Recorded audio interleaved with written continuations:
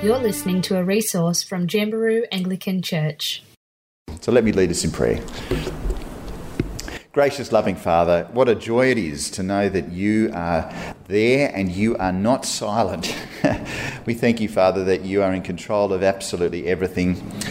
And especially as we see so much in our world spiralling out of control, we know you're in control and we trust in you. Help us to have this on our hearts today as we come to your word, we pray in Jesus' name. Amen. Well, certainly one of the most popular types of Hollywood films is the disaster movie. We get entertained, strangely enough, seeing people suffer through alien attacks or earthquakes or even pandemics, because disaster is compelling to watch. But it's particularly the case when it's real and it's live, and the horror movie is right there on my TV. During natural disasters or war, we just can't get enough of the 24/7 news.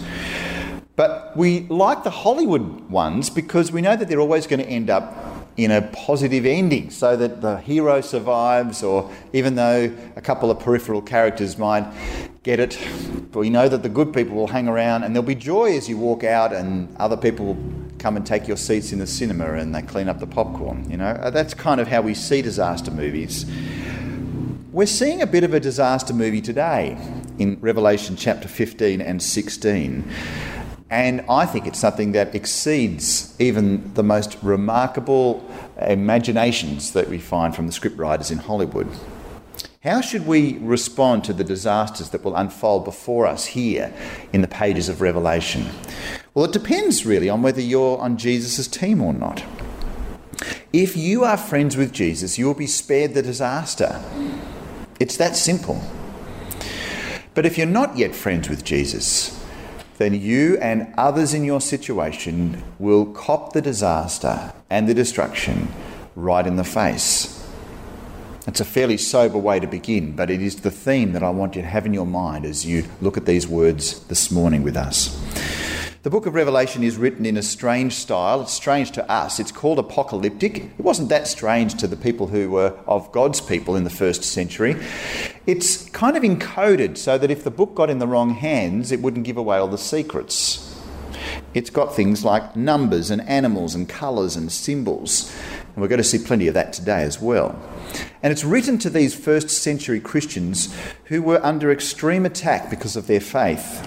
And God wrote it for them by the Holy Spirit so that they would stay true to Jesus, even if it led them to death. And it's to help them to stay faithful by giving them a description of heaven that blows their mind. And the view we're seeing today is from the perspective of destruction.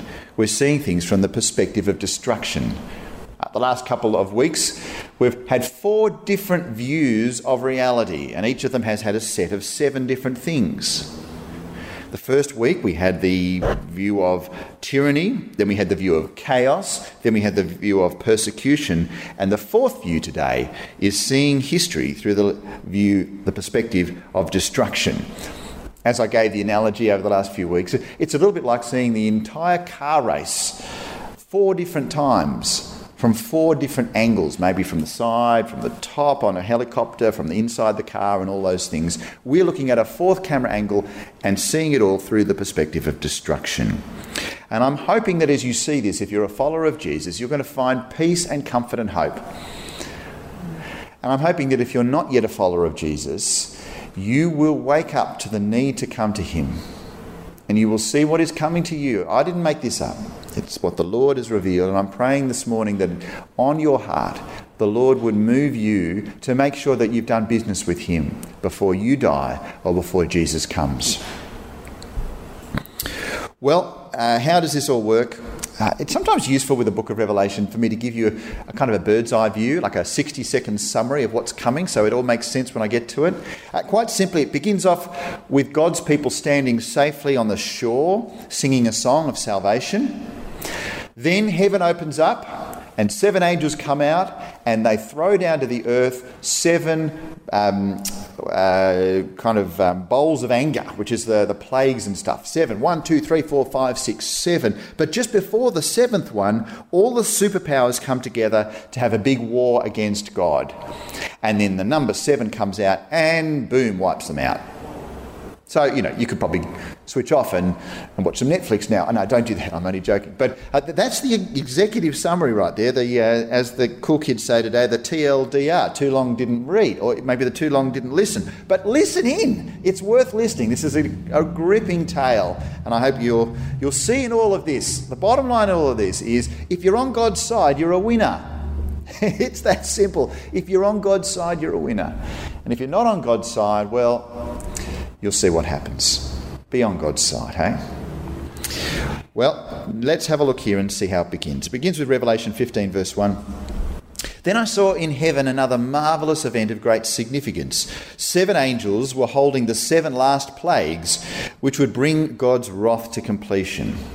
7 angels, 7 plagues, another set of 7 things. And the point in this is it's all about God's wrath. We don't use the word wrath that much in modern English, but you could exchange the word wrath for anger. But just basically we see here in the whole section of the Bible today is that God is angry at people who reject him. It's a righteous anger. It's not a selfish outburst like a toddler might have with a tantrum. It's sort of the anger you feel when you see an innocent person bullied. It's the kind of anger that a lot of people have experienced over this last week, especially in the United States of America, as they've seen someone be killed by a police officer. And the anger that has come up is extraordinary, and you can see that it is righteous in so many ways for that injustice.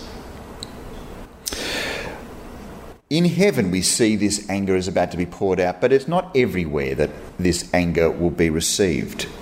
Because we see in verse 2 that I saw before me what seemed to be a glass sea mixed with fire, and on it stood all the people who had been victorious over the beast and his statue, and the number representing his name. They were all holding harps that God had given them. Before God's anger is poured out, we see the people who are there who are all safe from his wrath. They're safe from his anger. And they're there safely on the banks of a glass sea that is mixed with fire. It's kind of like the time of the Exodus where they've passed safely through the waters of anger and they have made it safely to the other side.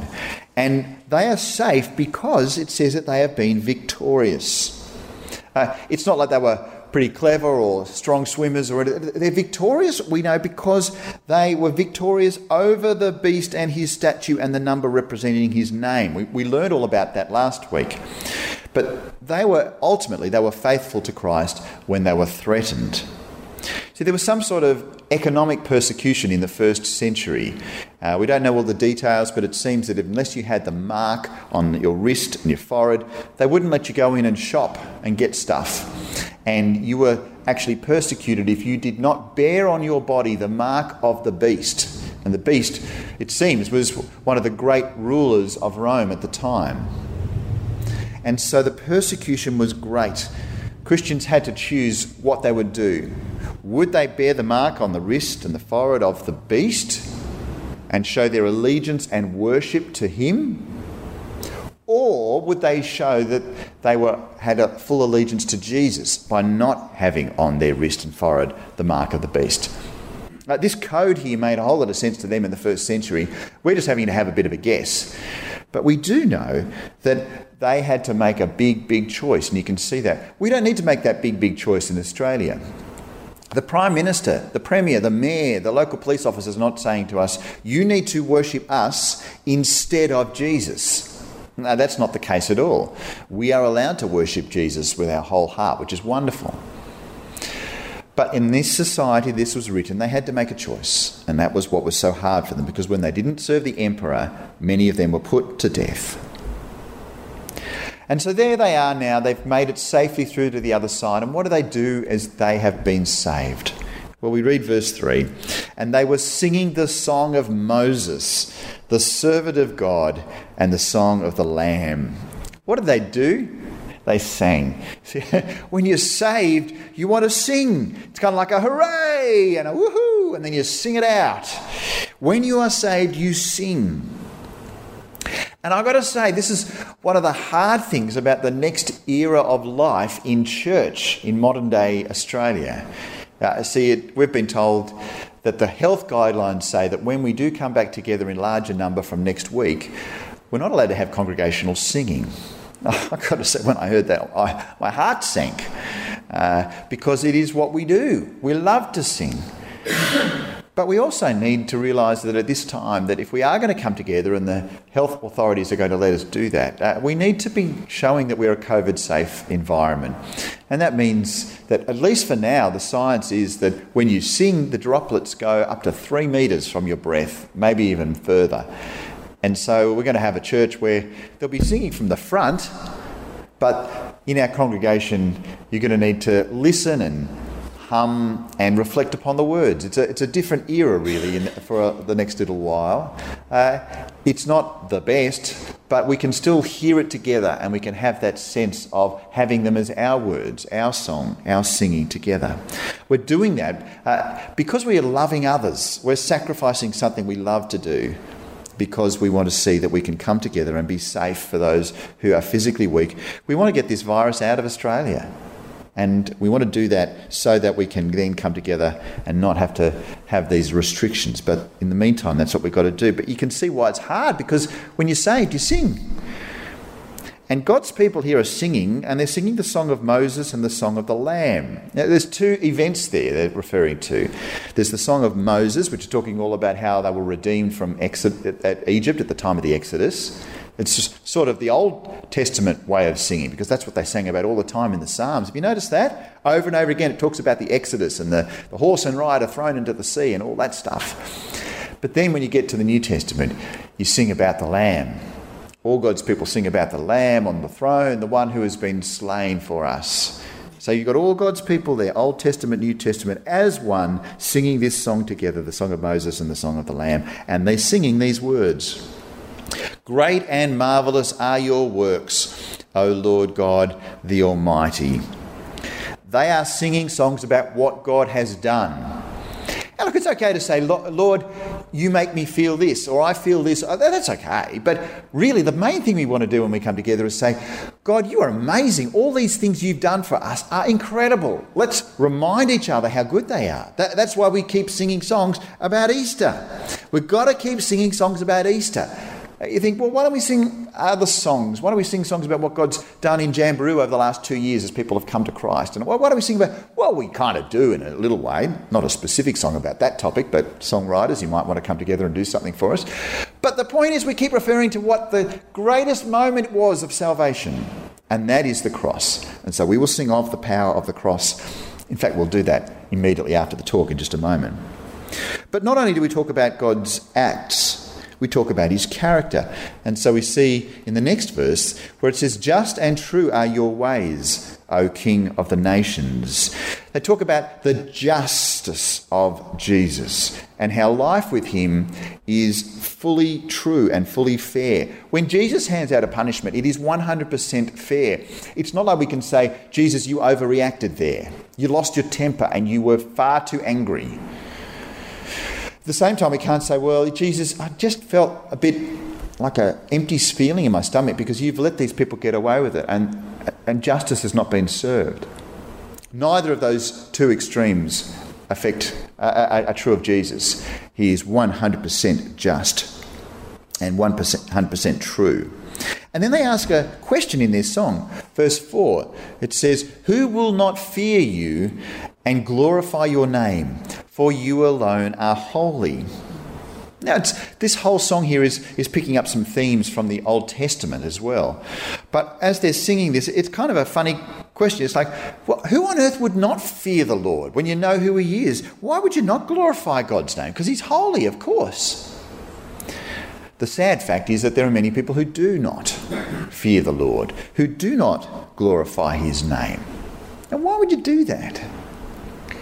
I think it's another testament to the power of the devil in our world. See, the devil is very, very clever. He likes us to think about him doing these things where you've got kind of the exorcism and the spinning heads and the red eyes and all this kind of stuff and the Ouija boards and things. That's just a little side thing for him. His big thing is to make us doubt that following Jesus is good. That's his main thing. It's to turn everything around. You ever heard someone say, I reckon I want to go to heaven and I want to make sure I flee hell, but I don't want to have a life that's boring. So I'll tell you what I'll do. I'll keep being a non-Christian all my life, and then when I'm old, just before I die, I'll switch over to the winning side and I'll sail into heaven. Because then I'll get the best of both worlds. Well, I want to tell you why that's stupid. Because firstly, you don't know for a second when it is that you're going to die. You can't be guaranteed that you'll click over 80 years and then you'll say, okay, time to become a Christian. What's the local church like? And likewise, this whole idea that if you live a life without Jesus, that it's better, that is utter rubbish. Don't believe it for a second.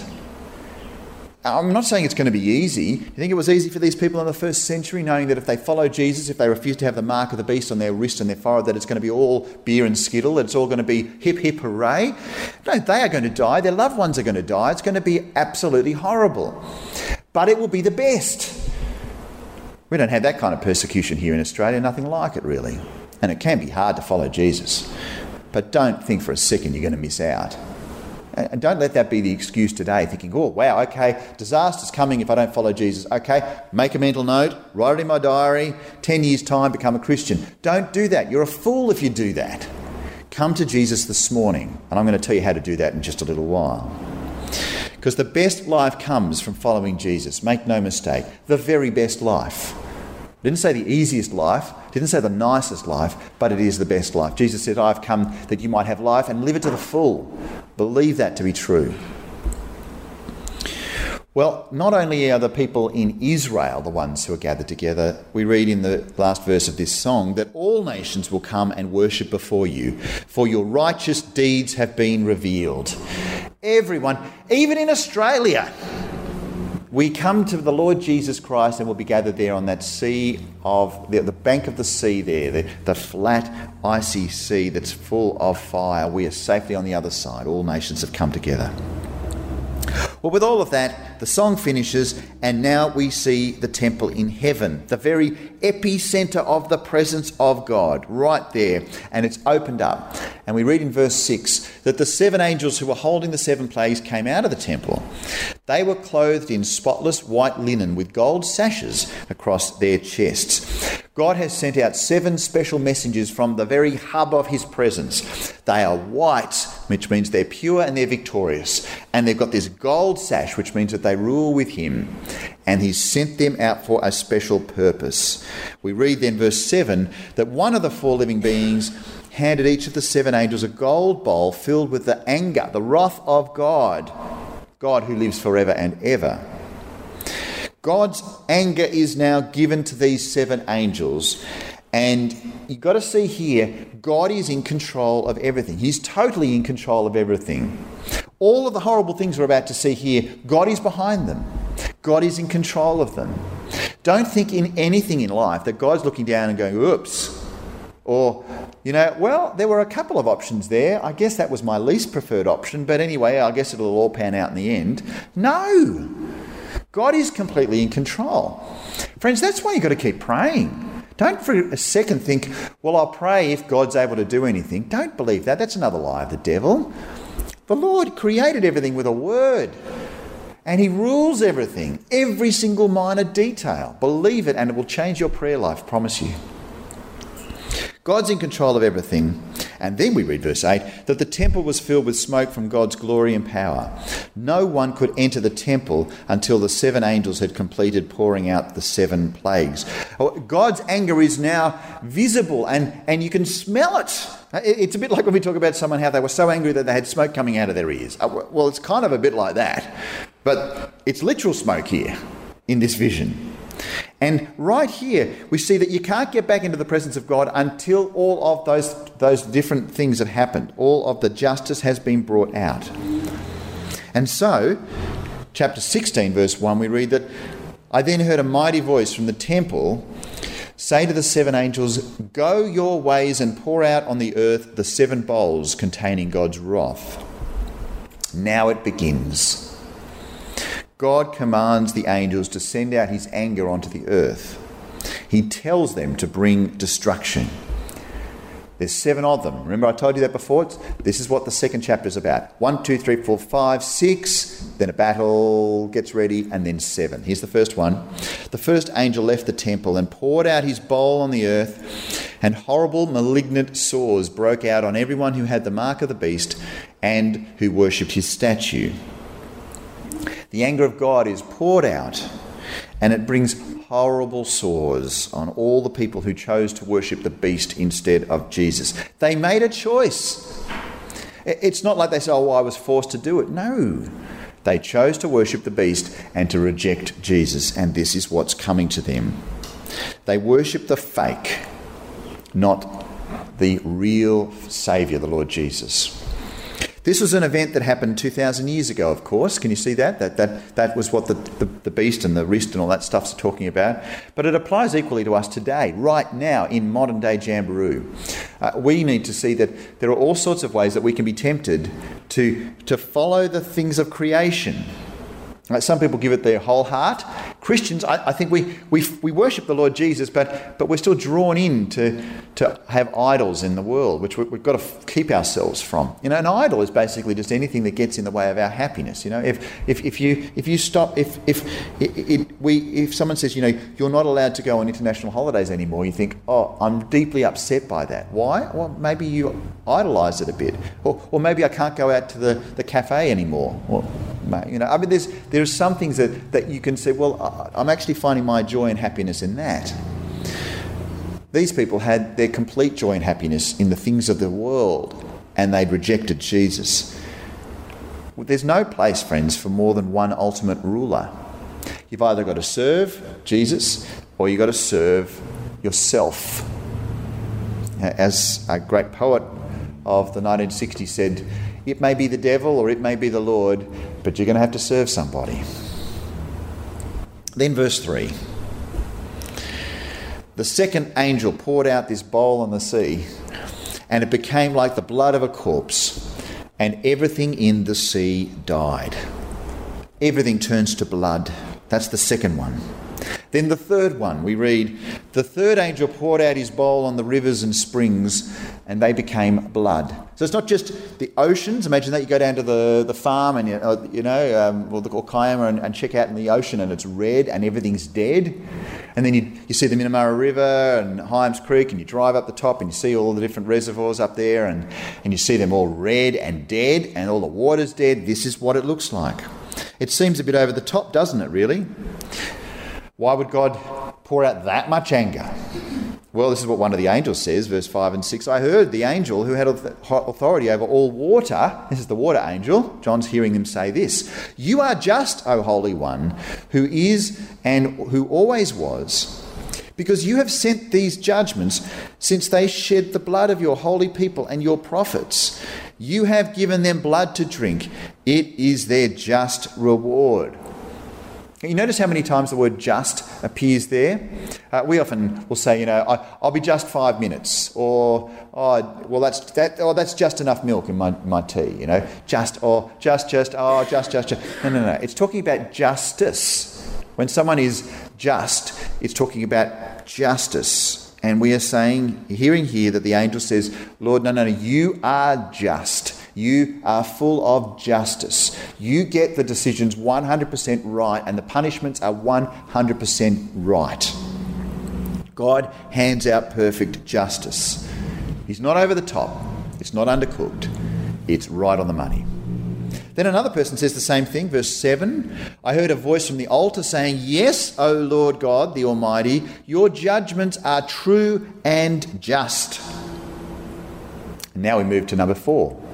Verse 8, the fourth angel poured out his bowl on the sun, causing it to scorch everyone with its fire. Everyone was burned by this blast of heat, and they cursed the name of God who had control over all these plagues. They did not repent of their sins and turn to God and give him glory. The fourth bowl's poured out, and the sun burns everyone. It's terrifying, really, isn't it? And how do the people respond? They curse God. They say, there is a God. I know there's a God, and look what he's done to us. I hate you, God. I curse you, God. It's strange, isn't it? They actually could have said, wow, everything that people have said about the power and anger of God is true. I need to escape it. I'm sorry, God, that I have done this. I'm sorry that I've lived my life ruling myself. I repent of that and I come to you and I'm really, really sorry. Will you forgive me? Will you save me? Will you protect me? But no. Just like Pharaoh back in Egypt, they see these horrible things and their hearts are hardened and they won't do it. They recognised God's power, but they didn't repent. They recognised God's power, but they didn't repent. They couldn't bring themselves to admit that they were wrong to ignore Jesus. They couldn't admit to themselves that they'd made a mistake by following themselves and not God. And so they cursed him instead. Is that you still? Because I'm talking to you right now. If you have rejected God, you are going to have the most horrible thing coming to you. But you can find mercy. You can find salvation. And it's so simple. You need to turn to Jesus and say, I'm sorry. Would you please forgive me? I want you to be my king, not myself. And he will say, come to me. And he will say, I forgive you. Well, next we get to number 5, verse 10. Then the fifth angel poured out his bowl on the throne of the beast, and his kingdom was plunged into darkness. His subjects ground their teeth in anguish, and they cursed the God of heaven for their pains and sores. But they did not repent of their evil deeds, and they did not turn to God. Same thing happens. But the wrath is actually poured down upon the throne of the evil beast. It's more specific now. It's upon that ruler who said, worship me instead of Jesus. And the anger is right focused on their throne. Then we get the number 6. It's related to that. The sixth angel poured out his bowl on the great Euphrates River, and it dried up so that the kings from the east could march their armies towards the west without hindrance. They had a river, the Euphrates River, this big river that provided a natural barrier between them and their enemies. And it was kind of like they had this strong defence shield right there along the side of their nation. And what happened? The Lord said, I'm sorry, that's going. He dried it up and anyone could cross straight in and attack them. They were proud of their strength. But now this barrier has been brought down by the Lord as part of his punishment for them. But it doesn't stop the rulers thinking that they are the ones who are more powerful than Jesus. It's just strange, isn't it? You'd think at this stage, after all of these horrible things, they'd say, maybe I'm not God. No. They in fact come together and say, let's work together, this kind of satanic cabinet, and we will stand before the Lord and beat him. What would make them so stupid to think that? Well, it is satanic. Verses 13 to 14. And I saw 3 evil spirits that looked like frogs leap from the mouths of the dragon, the beast, and the false prophet. They are demonic spirits who work miracles and go out to all the rulers of the world to gather them for battle against the Lord on that great judgment day of God the Almighty. See, the evil rulers that persecuted Christians, they still think they can stand up against Jesus. How stupid, how arrogant, how foolish. What would make them so dumb? Satan. He is the one who's deceived them. It's just right here in black and white. They think that they can have a battle against Jesus. Well, good luck with that. And before anything goes on, it's almost like there's a break in the transmission. When you're watching something and then static goes on the screen. Well, at least in the old days it used to. And then we interrupt this transmission for an important announcement. And that's what we get now. We read in verse 15, look, Jesus says, I will come as unexpectedly as a thief.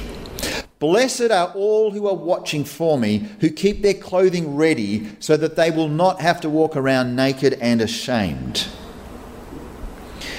He gives us a message to say, you have got to be ready for when I come back, because it's happening any moment. It's very consistent with what he's said time and time again. It's what the Apostle Paul has mentioned. It's what the Apostle John has mentioned in his other letters. It's a consistent message. But part of that is be ready, and the other part is don't guess when Jesus is returning. See, it's really tempting as we have a look at the news cycle at the moment and think, well, first we've got the pandemic. Well, actually, we'll go back a bit before. We've got the bushfires, we've got the floods, we've got the drought before that, and then we've got the pandemic, and now we've got the riots in the US, and what else is happening? We've got also the locust plague that's horrible over in East Africa. We've got all of these things that are happening. This must be the time when Jesus is going to return. That might be the very case.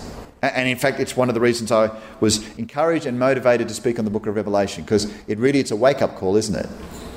But Jesus is going to surprise us. I wonder whether it's going to be in 5 years' time that we have created ourselves this great Tower of Babel called the vaccine of COVID-19. And we ourselves, in our own strength, have been able to come together with the smartest minds and distributed it out to all the people. And now we have killed this beastly virus. And look at us. We are more prosperous than ever before. We are more united than ever before. And we are one, and we are God. And Jesus comes back then. Or maybe it's none of those times. The point is, don't keep looking to the skies and saying, where is he? No, don't do that. Just get ready anytime. Keep your bags packed. I think it's kind of like that. It's a cute little phrase. He says, who keep their clothing ready so they'll not have to walk around naked and ashamed. You don't want to be that kind of person who locks themselves out of the hotel room with no clothes on. And it's kind of like that sort of that picture there. You don't want to be sprung when Jesus returns. Be ready. Have your bags packed. It was like at the bushfires. We actually had a grab bag at the front door ready to go the moment we needed to be evacuated. That's what the Christian life needs to be like. Be ready. So what do we need to do? Well, we need to be ready for him. And that message finishes and the static comes on the screen and we go back to the action. And we see what these bonehead rulers have come together to do as they stand up before God. We read in verse 16 that the demonic spirits gathered all the rulers and their armies to a place with the Hebrew name Armageddon. Ever heard of Armageddon before in horror movies and disaster movies? Yeah, this is where it comes from. It's from, most likely, from the two Hebrew words, Har, which means mountain, and Megiddo, which is a place in Israel, modern-day Israel. Mandy and I went and had a look at it a couple of years ago. It's a fairly unimpressive place, actually. It's a bit of a hill, really, and they've found some fascinating archaeological things in it. But it was very significant, and it's been a very common place of war in that area because it's right in the point where there are highways that meet. There's the east-west highway. So if you want to get from where the Mediterranean Sea is to the inland, you've got to basically go through Megiddo. And then you want to go north and south, well, there's the big inland plain there. You kind of go up and down through Megiddo. If you can control Megiddo, you can control all the action. And that's why they fought about it. And so it's sort of like saying there's this big battle and it's going to go to the place where battles are always fought, Megiddo, or Har Megiddo, or Armageddon. That's what we got here. And at this point, they are ready for this massive battle. And what are they going to do? Well, now we get number 7. We read in verse 17 that the 7th angel poured out his bowl into the air, and a mighty shout came from the throne in the temple, saying, "It is finished." Right from the very heart of the universe, the words come out, "It is finished." Can you think of another time in the Bible when we've heard those words on someone's lips? Jesus, as he was hanging on the cross, when he tasted, he said, "It is finished." And then he bowed his head and released his spirit. The first time Jesus was declaring the moment of ultimate salvation as he hung on the cross. Justice was put upon his shoulders, the judgment that we deserved. But the second time, Jesus is declaring the moment of ultimate judgment. And that's what we see here. And the seventh bowl gets poured out and he can say, it is finished. That is the end of the destruction. And so verse 18, the thunder crashed and rolled and the lightning flashed and a great earthquake struck, the worst since people were placed on the earth. The final bowl of judgment is poured out and catastrophic disaster comes on the world. And all of the focus of that begins at one point. Verse 19, the great city of Babylon split into 3 sections, and the cities of many nations fell into heaps of rubble. So God remembered all of Babylon's sins, and he made her drink the cup that was filled with the wine of his fierce wrath. Babylon stands as the epitome of the evil city, the satanic city, the city that stood against Jerusalem. It is the very hub of satanic individual independence against God. And so in his final bowl of wrath, it hits the epicenter of Babylon. And Babylon is destroyed. Rubble. Utter destruction. Babylon is the focus of God's judgment. It's the city that stood against God. And all of the sins, they were punished there upon them. They took them upon their own shoulders. And the chapter ends with just a little bit more detail about this destruction, saying that every island disappeared and all the mountains were levelled. There was a terrible hailstorm, and hailstones weighing as much as 75 pounds fell from the sky onto the people below. They cursed God because of the terrible plague of the hailstorm. It's terrible judgment, but there's no repentance, only cursing. See, in all of this, judgment is poured out on the enemies of Jesus, and their destruction is complete. And it seems pretty full on, doesn't it? But friends, justice matters. Justice really, really matters. Right now, rioting is escalating around the US. And it's all came from the murder of George Floyd in Minnesota by a police officer. I found out that George Floyd was a man who loved Jesus. And he went around telling people about how they should follow the Lord Jesus as well. And he went around in the really hard parts of Houston before he was transferred later on into Minnesota. Here are some quotes about him that was in an article in Christianity Today this week. It says that George was, quote, a person of peace sent from the Lord that helped the gospel go forward. Another person said of George, quote, the things that he would say to young men always reference that God trumps street culture. I think he wanted to see young men put guns down and have Jesus instead of the streets, end quote. He was loved by so many people because he brought them Jesus. But now he's dead, and the US is spinning into chaos. Pastor Nuolo also knew George Floyd, and he had a long tweet during the week to reflect on his death. He talked about the blood of Abel, who was killed by his brother Cain. And then he went on to say this, quote, if you fast forward from Abel 2,000 years, there's another innocent sufferer whose blood spoke of better things than Abel's. Jesus' blood says he can redeem us through these dark and perilous times, Nuolo said. I have hope because just like Abel is a Christ figure, I see my brother Floyd as a Christ figure as well, pointing us to a greater reality. God does hear us. He hears his cry even from the ground now. Vengeance will either happen on the cross or will happen on Judgment Day. End quote. Did you hear that? This is really important. The last thing he said.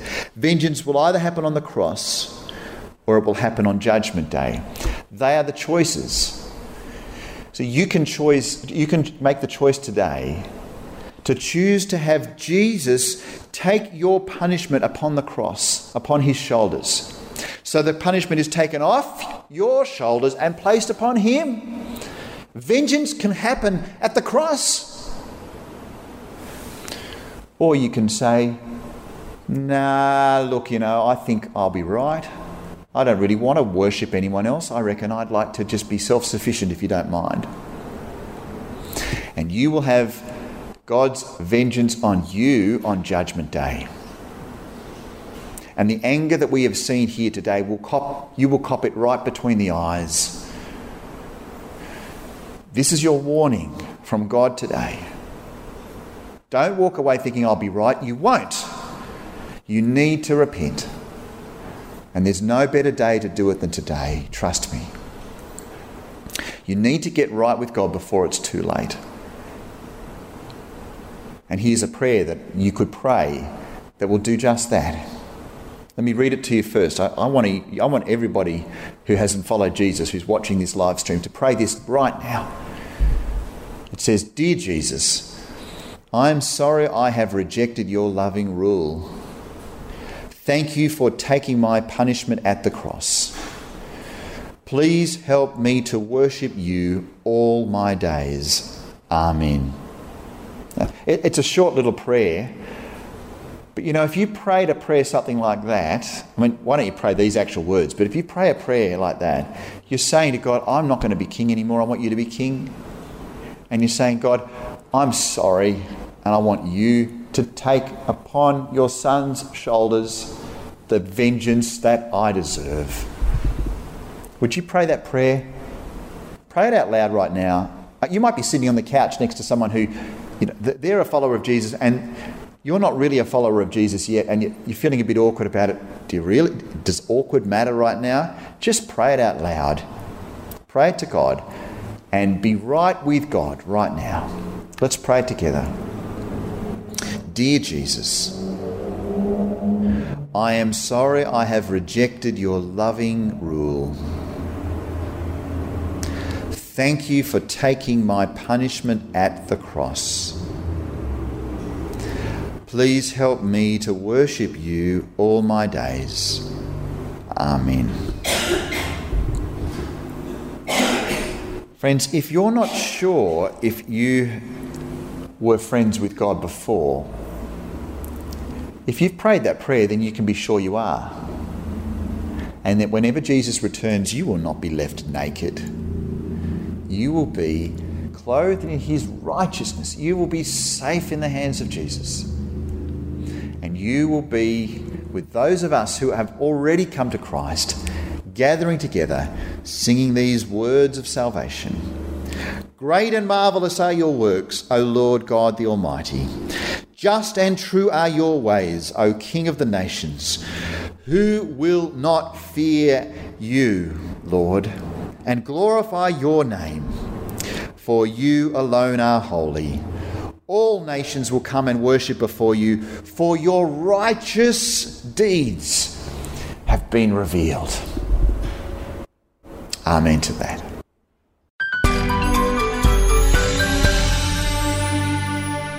Thank you for listening to this resource from Jamberoo Anglican Church. For more information, head to jamberooanglican.com.